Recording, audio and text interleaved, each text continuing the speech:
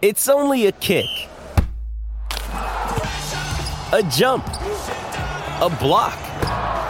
It's only a serve. It's only a tackle, a run. It's only for the fans. After all, it's only pressure. You got this. Adidas.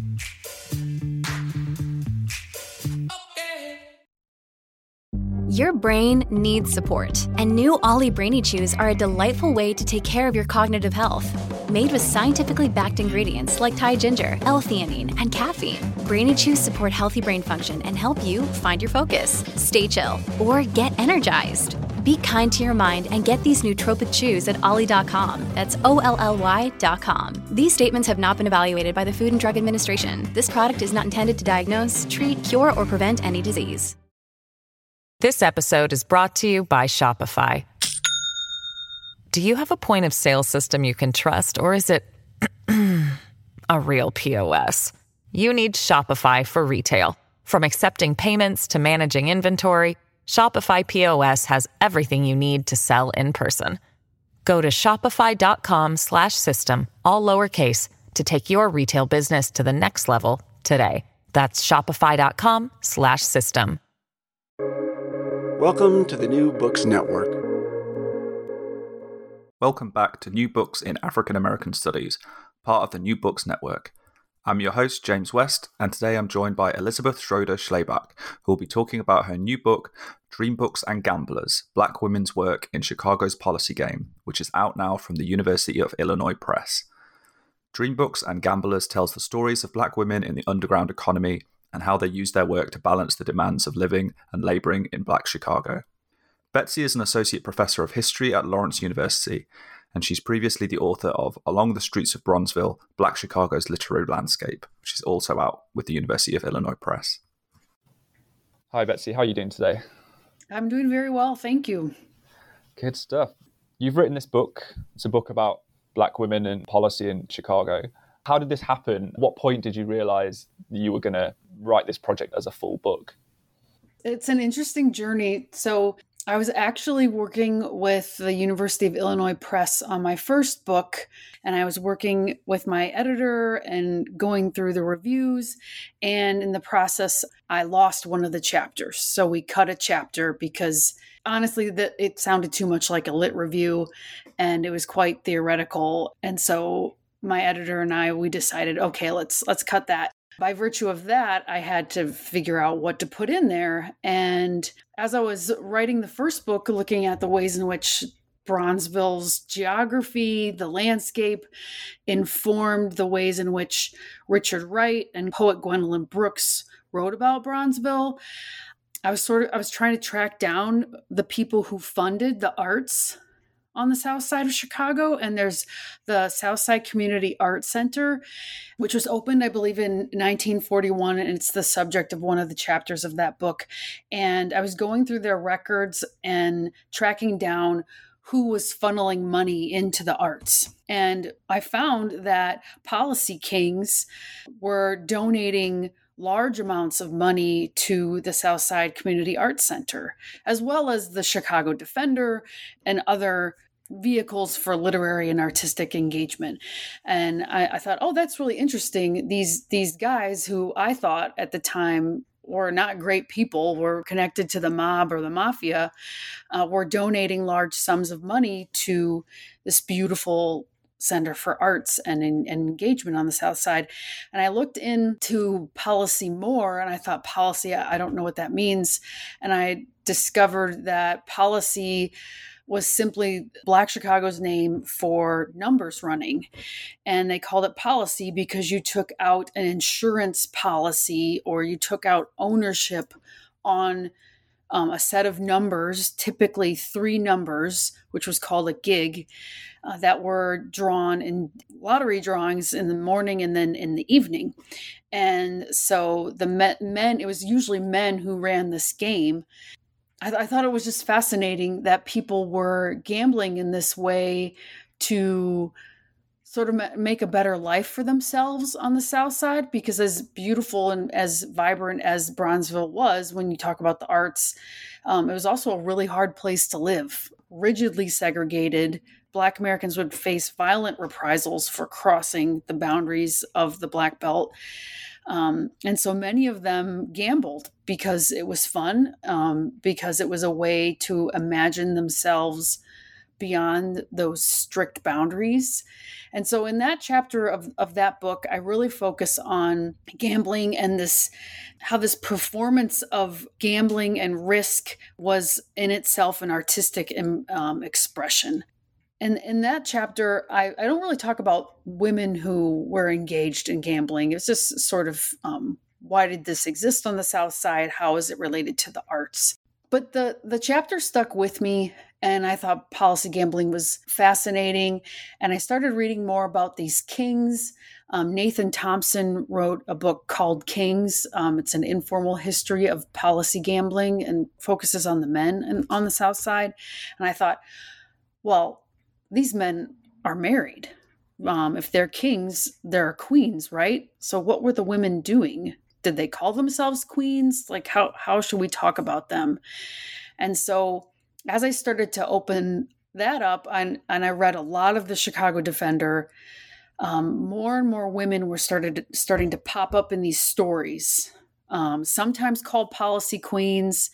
Other times they're not, but they're always in the orbit of the policy kings. And I thought, okay, there's something here. I have some traction. The Chicago Defender was sending me messages like, okay, there's a group of women who are running this as well as men. And I thought, all right, I have to look into this further. And that's when I decided, after a few successful conference presentations and encouragement from people in the field, that there was really something there to be uncovered. So you've mentioned Nathan Thompson's book. A lot of listeners are probably familiar with other work, LaShawn Harris's really great book on psychics and number running in New York. Who are some of the other really important scholars that informed this work, or who do you see this book being in conversation with?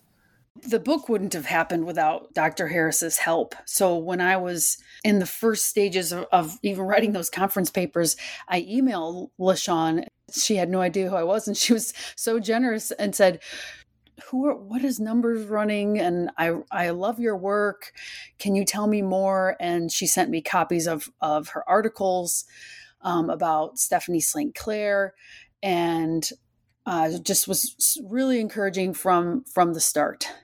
So definitely her book, published in 2013, is fantastic. And the way that she examines labor in Harlem was instrumental to the way that I strove to do the same in Chicago. So definitely Dr. Harris's work.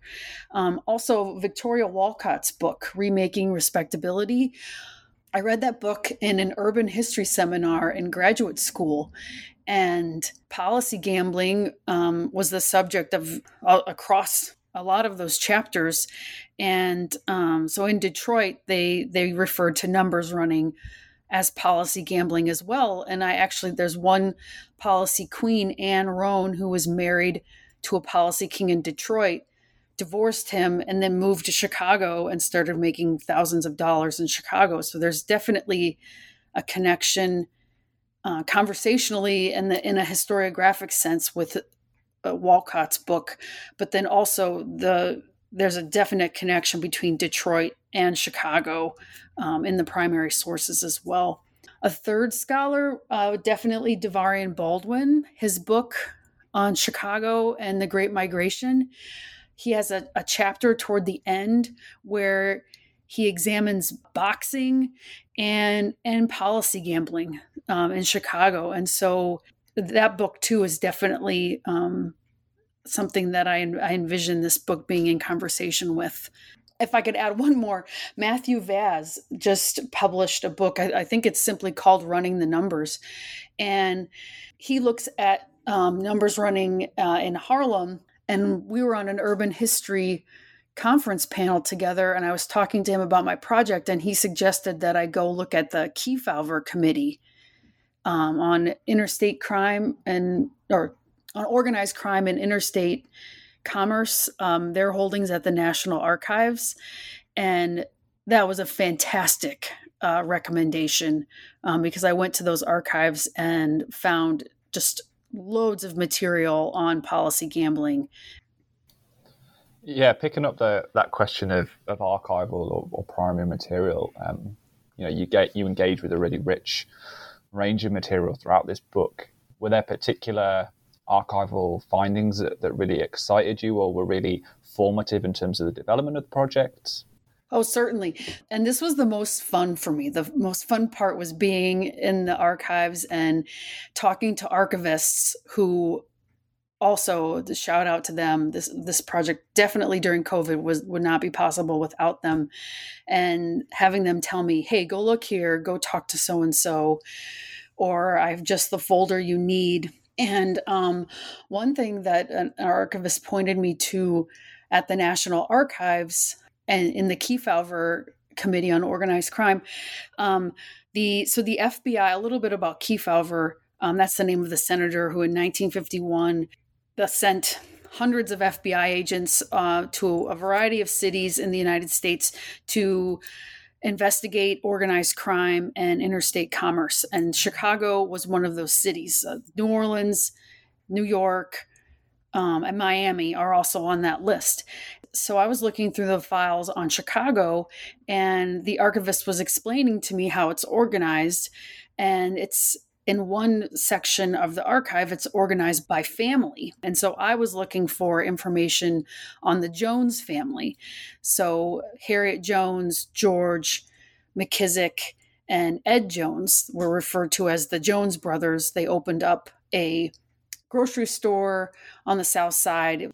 They also dabbled in policy gambling, and they were really rich. And so they became they by virtue of that, they were on the radar of the FBI, and the FBI and the committee put together several files on the family. And probably the best primary source that the archivist pointed me to were some slightly redacted tax documents, and also it looked like accounting spreadsheets. My goal was to figure out how involved was Harriet Jones, the mother. What was she in charge of the business? How involved was she in policy gambling? And this document showed me that she was raking in as much of the profit from policy gambling as her sons. So she was taking an equal cut, the same as her sons, Edward, McKissick, and George. It was incredible. I was like, oh my gosh, there's the proof I need to show that she was an equal partner in all of these policy wheels. And it was great. It was great. It was one of those moments where you throw your hands up and you're like, oh my God, there it is. Then also some other files from the Schomburg Center for in Harlem. I found some wonderful material from the Council of Federated Churches. And this is part of the St. Clair Drake papers that are housed at the Schomburg. And within those files, the archivist showed me some interviews that the Council of Federated Churches did with people on the south side of Chicago in Bronzeville. And in these interviews, they asked about a variety of things. And that I think were of great use to Caton and Drake's book, Black Metropolis, published in 1945. But also in these interviews, the interviewer always asked about policy. Is it near your house? Do you gamble? What do you think about it? Do people in your church gamble? And people were pretty forthright about it. Some were highly critical of it.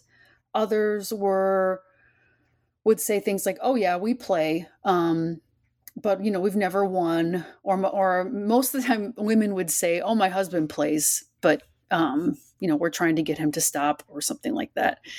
And they would name the location of policy shops and how close or far they were from their residence. And so those interviews were very useful in trying to figure out the landscape of policy gambling, and then also the discourse around it from within Black Chicago.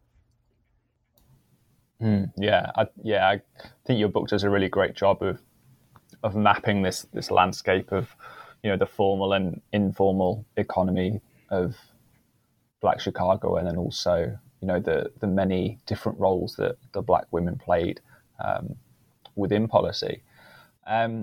Thinking about this question of landscape in terms of just the kind of scholarly landscape, and in particular thinking about your own positionality, as a white scholar, how do you think about your relationship to this material?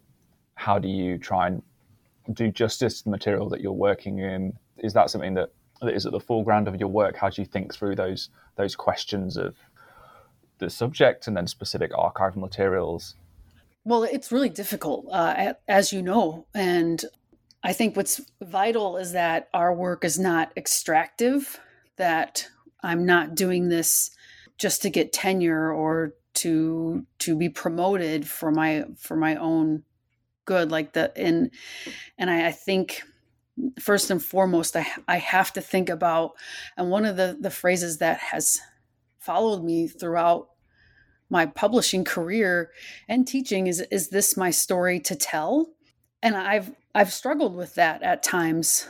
And so I guess I'm still in the process of trying to figure my place in the field out, and what stories I should pursue, and I guess in what orbits I should exist, because I don't think that there's a solid answer to that.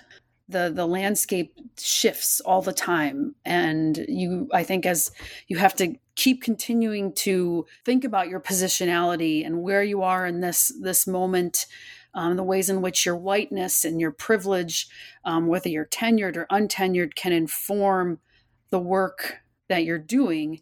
And so I guess that's a messy way of saying that's something I'm always thinking about. And I try to make sure that my work doesn't merely extract, but that it's, instead of taking from the community, it engages with it. I think my work as a public scholar too has been a place where I can give back. And in particular, working with Black scholars in Bronzeville, like Lionel Kimball at Chicago State, that's been a way where I can engage with the community and not just talk about it. I guess I also try in this text as much as possible to quote the Black women themselves. I want this book to be their story. And I think I say toward the end of the introduction that this is my glimpse of their world. And by putting that sentence there before we jump into chapter 1 and then 2 and 3, I'm hoping to signal to the reader that this is my version of something that's vast and complex. And I want to invite other scholars to pick up where I've left off, or, if I haven't been able to access the interior lives in ways that are satisfactory, I'm hoping other people, perhaps I've cracked the door open a little bit so other people can jump in. The answer to that question, it's always, I don't know. I just sit with it, I think. And I'm trying to figure it out on a daily basis, how to do this without taking when I shouldn't take. In terms of the broad chronology of this book, it really runs in parallel to the Great Migration. Such a rich literature on Black migration into Chicago that's emerged.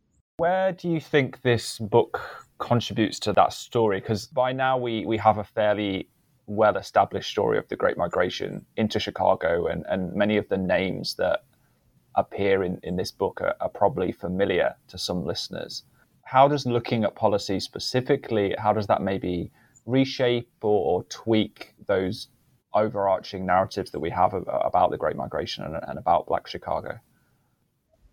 Well, I think in some ways the story of policy confirms what we already know while confusing us. Because to start, there's definitely in the book a south to north trajectory. And even in Chicago itself, I took some time and did some GIS mapping or arrests and policy shops on the South Side. And you can see, starting from like 1890 to 1968, you can see that the location of arrests, if you start at the Chicago River and the Loop, just a little further south of that, so like 35th Street, 25th Street, the location of arrests and the location of policy shops follows the southward migration along Lake Michigan that scholars of Chicago will be very familiar with. So sort of this inside the city southward migration of Black Chicago from 35th Street down until like the 1950s, when we get down towards the University of Chicago at like 57th and 59th Street. And so the pattern of arrests and the geographic location of arrests mirrors that southeastern shift. Police pursuit of policy gambling sort of follows that geographic trend. As far as the Great Migration, policy gambling, you can see it following the trends of the Great Migration. And there's always this rumor in Chicago that Chicago adopted policy gambling from New Orleans. And that's actually the topic of a project I'm working on now, is trying to figure out what is that connection between New Orleans and Chicago when it comes to illegal gambling. But also with gambling, illegal gambling is all over in all of these Black communities, North and South. So in a way, the people are moving, they're taking policy or numbers with them, but they're also leaving it behind. And I think that's actually a more accurate representation of the Great Migration, is that people are traveling back and forth between the North and the South. They're not migrating singly or like in one fell swoop. It's sort of a progression. They might stay for a while in Memphis and then move to Chicago or Cleveland. They travel back from Chicago back to Jackson, Mississippi. And so as I was sort of tracking illegal gambling in the United States and I was writing this project, I started to figure out that policy it's in almost every urban setting. And it's almost conversational how it operates in northern cities like Chicago, but then also southern cities like Birmingham. They called it different things, but illegal gambling in the lottery form was everywhere. So let's talk a little bit about some of the most prominent women, I guess the main characters of some of the chapters.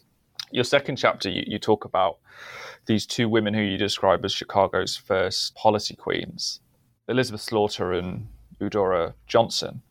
Why are they so important for the trajectory of this story? So Elizabeth Slaughter and Eudora Johnson, she becomes Eudora Johnson Binga, I think in 1912, I believe they get married to Jesse Binga. He opened and operated the first Black-owned bank on the south side of Chicago. Johnson, Binga, and Slaughter, I start with them because they, in some aspects, they're very similar women, but in other aspects, they're very different. And I think what they offer is an expansive way to think about policy queens. There's more than one way, I think, to have a policy kingdom, I guess, if we're going to roll with the queen metaphor. They also offer very different yet complementary narratives about what it means to be a Black woman in Chicago as the 19th century winds down and the 20th century winds up. So whereas DeVarian Baldwin's book, Chicago's New Negroes, is an excellent way that talks about, I think, Black masculinity in the early 20th century, I think that Slaughter and Johnson Binga provide us with really interesting ways to think about Black womanhood, and a type of Black womanhood that's not divorced from gambling.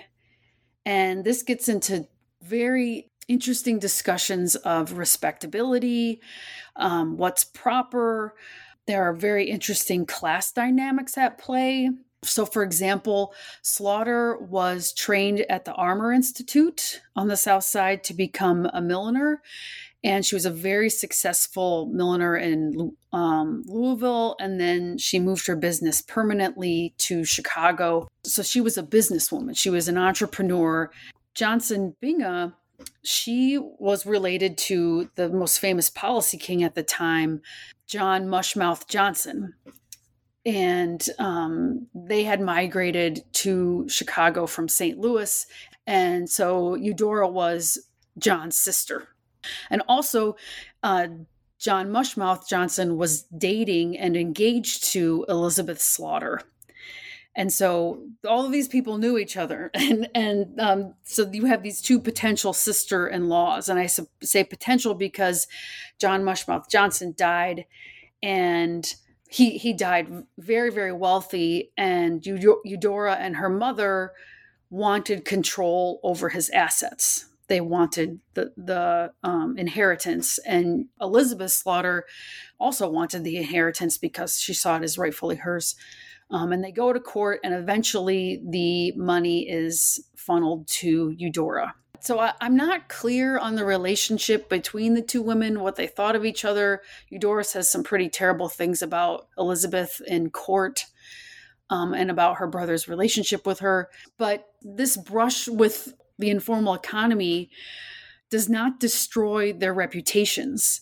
Eudora marries Jesse Binga, and that launches their marriage is all over the papers. It's he opens his bank, and they're the subject of much of the press. And then Elizabeth Slaughter eventually marries, and she and her partner open up a novelty shop in Evanston, Illinois. And so what this chapter does, I think it proves that there are many different ways to walk through Black Chicago at this time and keep one's respectability intact. Black womanhood at this time is very dynamic. And like Black Chicago, I think it's under construction. And this is the same time that you have Ida B. Wells in Chicago, and Frederick Douglass is in Chicago. And so Slaughter and Johnson Binga are in the mix with the most respectable Black figures in America at this time. And they're very solidly associated with policy gambling.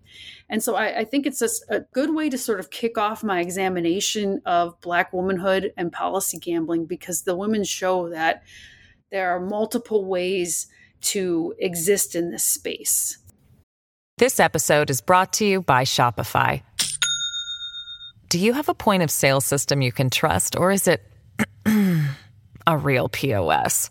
You need Shopify for retail. From accepting payments to managing inventory, Shopify POS has everything you need to sell in person. Go to shopify.com/system, all lowercase, to take your retail business to the next level today. That's shopify.com/system. This episode is supported by FX's Clipped, the scandalous story of the 2014 Clippers owner's racist remarks captured on tape and heard around the world. The series charts the tape's impact on a dysfunctional basketball organization striving to win against their reputation as the most cursed team in the league. Starring Lawrence Fishburne, Jackie Weaver, Cleopatra Coleman, and Ed O'Neill. FX's Clipped, streaming June 4th, only on Hulu. So we move from these two women who are really formative in the development of policy in Chicago, and then move to a figure who's perhaps the most prominent or the most famous of the policy queens you talk about, which is Harriet Jones. So tell us a little bit about Jones, how she's able to make a fortune in policy, and in particular the relationship between her and her sons. So Harriet Jones was married to Edward Jones Sr., and Edward Jones was he's the Reverend Edward Jones, was a very famous Baptist minister. They had a church in Vicksburg, Mississippi. They fled the city because of its violence, and moved to Chicago when the three boys were very young. And a few years after settling on the South Side, Reverend Jones died of an aneurysm, and he left Harriet Jones and the sons. The sons at that point in time were a little bit older. I think the oldest one was at Howard. The younger one, he was in college as well. And then the youngest one was a high school student. And Reverend Jones left them a sizable inheritance. And I haven't confirmed what was done with that inheritance, but at that time, the older Jones brothers come home and they had been running a taxi cab business.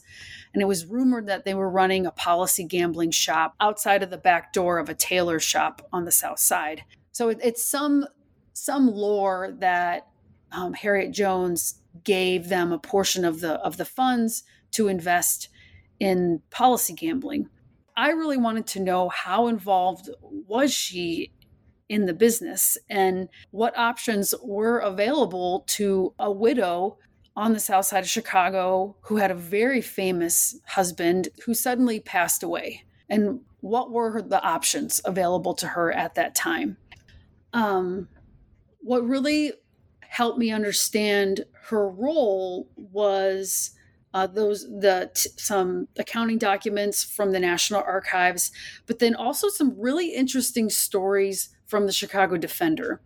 And I start my introduction by explaining and sort of describing in as much detail as possible a photograph I found from the Defender where it's a group of African-American men in business suits, and one of them is handing a check to another group of African-American men. And at the bottom, the caption reads, "Aaron Payne gives donation to the executives of Provident Hospital." And the caption reads further that this is from Harriet Jones. And the Jones family has always donated to Black Chicago institutions. And I thought, oh, that's interesting that she sent her lawyer to be in the picture and she didn't appear in the picture herself, because that contrasts with, for one, what I've learned from LaShawn Harris's book, from the way St. Clair operated in the press in Harlem and the ways in which LaShawn Harris talks about the personality of that policy queen. Jones had a very different strategy. If anyone was going to appear in the paper affiliated with her family's name, it would be the sons. Even if she was still profiting greatly from the policy gambling business, and the Jones family owned and operated wheels all over the South Side of Chicago, and so she was making a lot of money. But she was never the one to position herself as the one running the policy business. It was always her sons. And even their formal economic enterprises like the grocery store or the milk delivery business, she was quick, in the press too, was quick to attribute those to the sons. So your book does a really great job of talking about some of the more formal, if not necessarily always acknowledged, roles of Black women in policy. And then you pivot, and there's some really interesting work that you do around these adjacent roles that Black women take up in the policy games. And one of these is this idea of Black women as mediums or fortune tellers. So how does that role connect to this broader ecosystem of policy?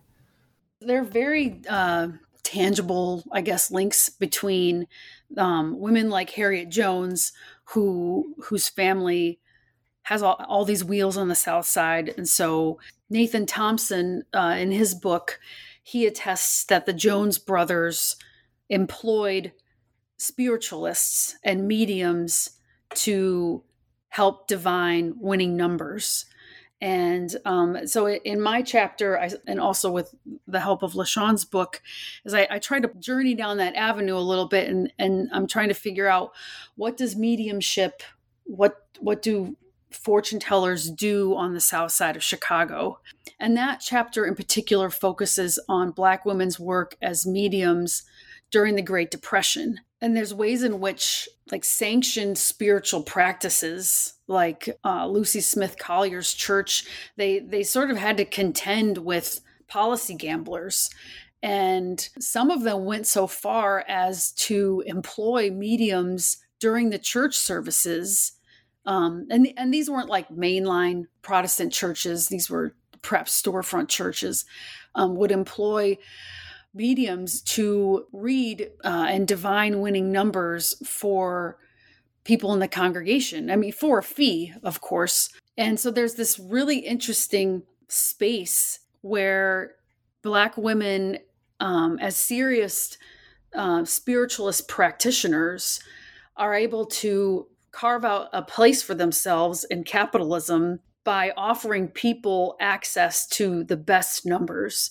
And Black Chicagoans were very competitive. Christopher Robert Reed, in his scholarship, does a great job of telling us, conveying that competitive spirit. And I see access to the best numbers, trying to figure out what the best combination of numbers would be, consulting spiritualist guides for the best numbers. I see that as evidence of Black Chicagoans trying to edge out each other to win these lotto drawings. And Black women entrepreneurs seize on that competitive spirit, and they're able to make a living that way. And I would say grab some respect too. So I think the fact that the Jones family employed diviners and spiritualists lends them credibility. Yeah, it's really interesting the way that you map out these different strategies to achieve social or economic respectability. But then, of course, you're also very clear in saying that women like Harriet Jones or Elizabeth Slaughter or some of the mediums we've just talked about, they're very much the exceptions to the narrative of policy in Chicago, not the rule. And it's far more common for Black women to be harassed by police, criminalized for their role in policy and for gambling habits more generally. You've got one chapter which focuses specifically on arrest records. So how did you make the decision to frame this chapter around arrest records, and what exactly did those records reveal to you? I think that moment in the book is sort of a pivot. So the first 4 chapters really focus on Black women's work and how women carved out a space for themselves within the Black community. And then the last 2 chapters sort of pivot to how Black women are surveilled and pursued by the police, how their labor is cast by the mayor, by the police department. And so it's this interesting shift in the book to looking at these sources and asking, and I was trying to figure out, okay, what can these arrest records show us about Black women's experiences? At the same time, these records are written by police officers, court officials that have an interest in making sure policy gambling ceases to be a lucrative option for Black Chicagoans. At that moment, I was trying to figure out how much could they tell me about Black women, and then how are these records sort of an index to the racism and the relentless pursuit by the Chicago Police Department. I say a little bit about that at the beginning of that chapter, that these records, they're fraught because they're written by these policemen and policewomen. But what I think they can tell us is that if we read them carefully, what I've taken from some of the records is that Black women were selling policy slips out of their homes. They saw their homes as a site of respite, but also a site of labor. And I think that we can read that in very interesting ways. If you look at the timestamp on the arrests, you can see that most women were arrested in the late afternoon to early evening, and were arrested in the presence of children. And so I think that tells us that Black women were primary caretakers of dependents. They're usually in the presence of younger dependents, but also older dependents as well.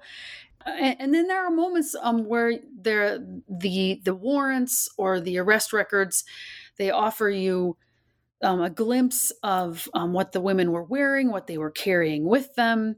So like women were carrying leather purses and compacts and wearing heels. And so I think there's a material culture aspect to those arrest records that was really exciting to me, to get an idea of who the women were, how they dressed themselves, what they carried with them. But then at the same time, I have to stop and think, like, how much can these records tell me? Because they're written by at some time like incredibly racist white Chicago police officers.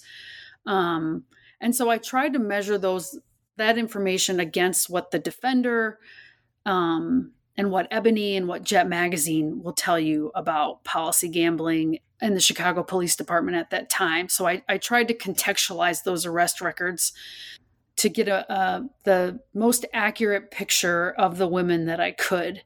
And I guess the other side of that chapter is the police department and the mayor, what they think of policy gambling and the labor of Black women is fully on display in the way that these records reduce women to that information left on a pink arrest sheet.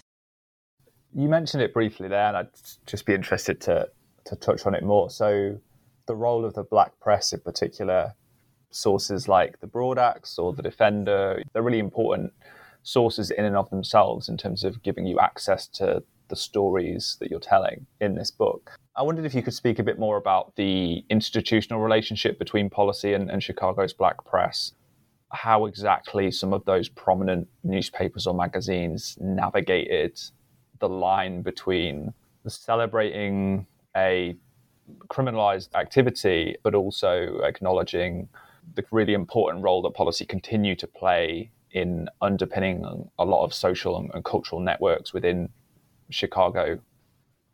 That's a great question. I'm glad you mentioned the Broad Axe, because I think the Broad Axe and the Defender do it in very different ways. When my work with the Broad Axe focused on really trying to figure out who people like Jesse Binga, Eudora Johnson Binga, and Elizabeth Slaughter, how they were perceived by Black Chicago. The Broad Axe was an interesting mix of sort of a little bit of gossip. They had a column called Chips, and that would mention the comings and goings of various people in Black Chicago. And it mentioned that Slaughter would vacation with Edward Morris, or vacation in Benton Harbor, Michigan. Binga was doing this, and they were throwing a Christmas party or something like that. And so it was an interesting mix of sort of who's doing what when, but then also harder hitting journalism. For example, when the Johnson Binga family, when their house is bombed. So the Broad Axe I used it in a way to sort of gauge public perception of people associated with policy gambling. And the Defender, I would say the reporting on policy is much more nuanced. The Defender included plenty of articles from Black ministers and sort of the church-going set that was very critical of policy gambling, that they wanted to rid the South Side of this vice. Quite famously, during the Great Migration, the Defender published a list of do's and don'ts for newly arrived migrants from the South. And there are some articles when it comes to policy gambling that still does that sort of instruction, like this: if you're going to be a good Chicagoan, stay away from this, that. But there are other articles some articles are kind of playful. I'm thinking of articles by Al Monroe, and there are other articles that were warning, landlords, don't let people sell policy slips outside your door. The cops are aware, or they're hip to this sort of enterprise, and you can be held liable for people who do illegal things on your property. The Defender, to me, the way they talk about policy gambling confirms something that St. Clair Drake and Horace Caton say in Black Metropolis, that policy was viewed as on the level, and that everybody was doing it. And And there's another article where the defender interviews a pastor about policy gambling, and the pastor said, well, if I was critical of every policy gambler or policy king in my congregation, my offering plate would be empty every Sunday. And I appreciated that interview because it conveyed the sense that this is a reality of Black Chicago, and we're going to come, we'll deal with it when we have to. And I think the defender is pretty even-handed on that front. Yeah, it's really interesting. I think you engage with these different publications really nicely throughout, and it's nice to get a sense of the individual perspectives of different periodicals within Chicago. And I think, a couple of times you mentioned the quotidian life of policy in Chicago, right? And it's just a sense of policy as being just part of the day-to-day lives of so many people, and the specific ways in which Black women engage with policy, and then the ways in which it impacts their lives on a day-to-day. Thinking forward in terms of what you might be working on next, or projects you might have in mind for the future, I know listeners are always interested to hear what kind of stuff authors are working on. I'm kind of turning my sights south, looking at the connection between New Orleans and Chicago and policy gambling in particular. And so there's always been this sense that Chicago inherited policy gambling or some form of it from New Orleans. And I'd like to see if I can, what evidence is there of that, and what does the informal economy, the illegal lottery specifically, look like in New Orleans? Because New Orleans has rich, chaotic history when it comes to Black labor and the illegal lottery, especially. The Louisiana State Lottery was, it's a creation of the post-Civil War Reconstruction era and lasted until about 1892. And then that's when you start to see more participation participation in the illegal lottery. And so I'm sort of trying to chart out what that looked like in New Orleans in around 1892 to the early 20th century, and thinking about the ways in which the rich history of New Orleans would inform this particular type of informal economic labor. Can't wait to hear more about that over the next couple of years. Thanks so much for taking the time today, Betsy. It was really great to talk to you. Oh, thank you so much. I really appreciate your interest and getting to talk about Chicago with you.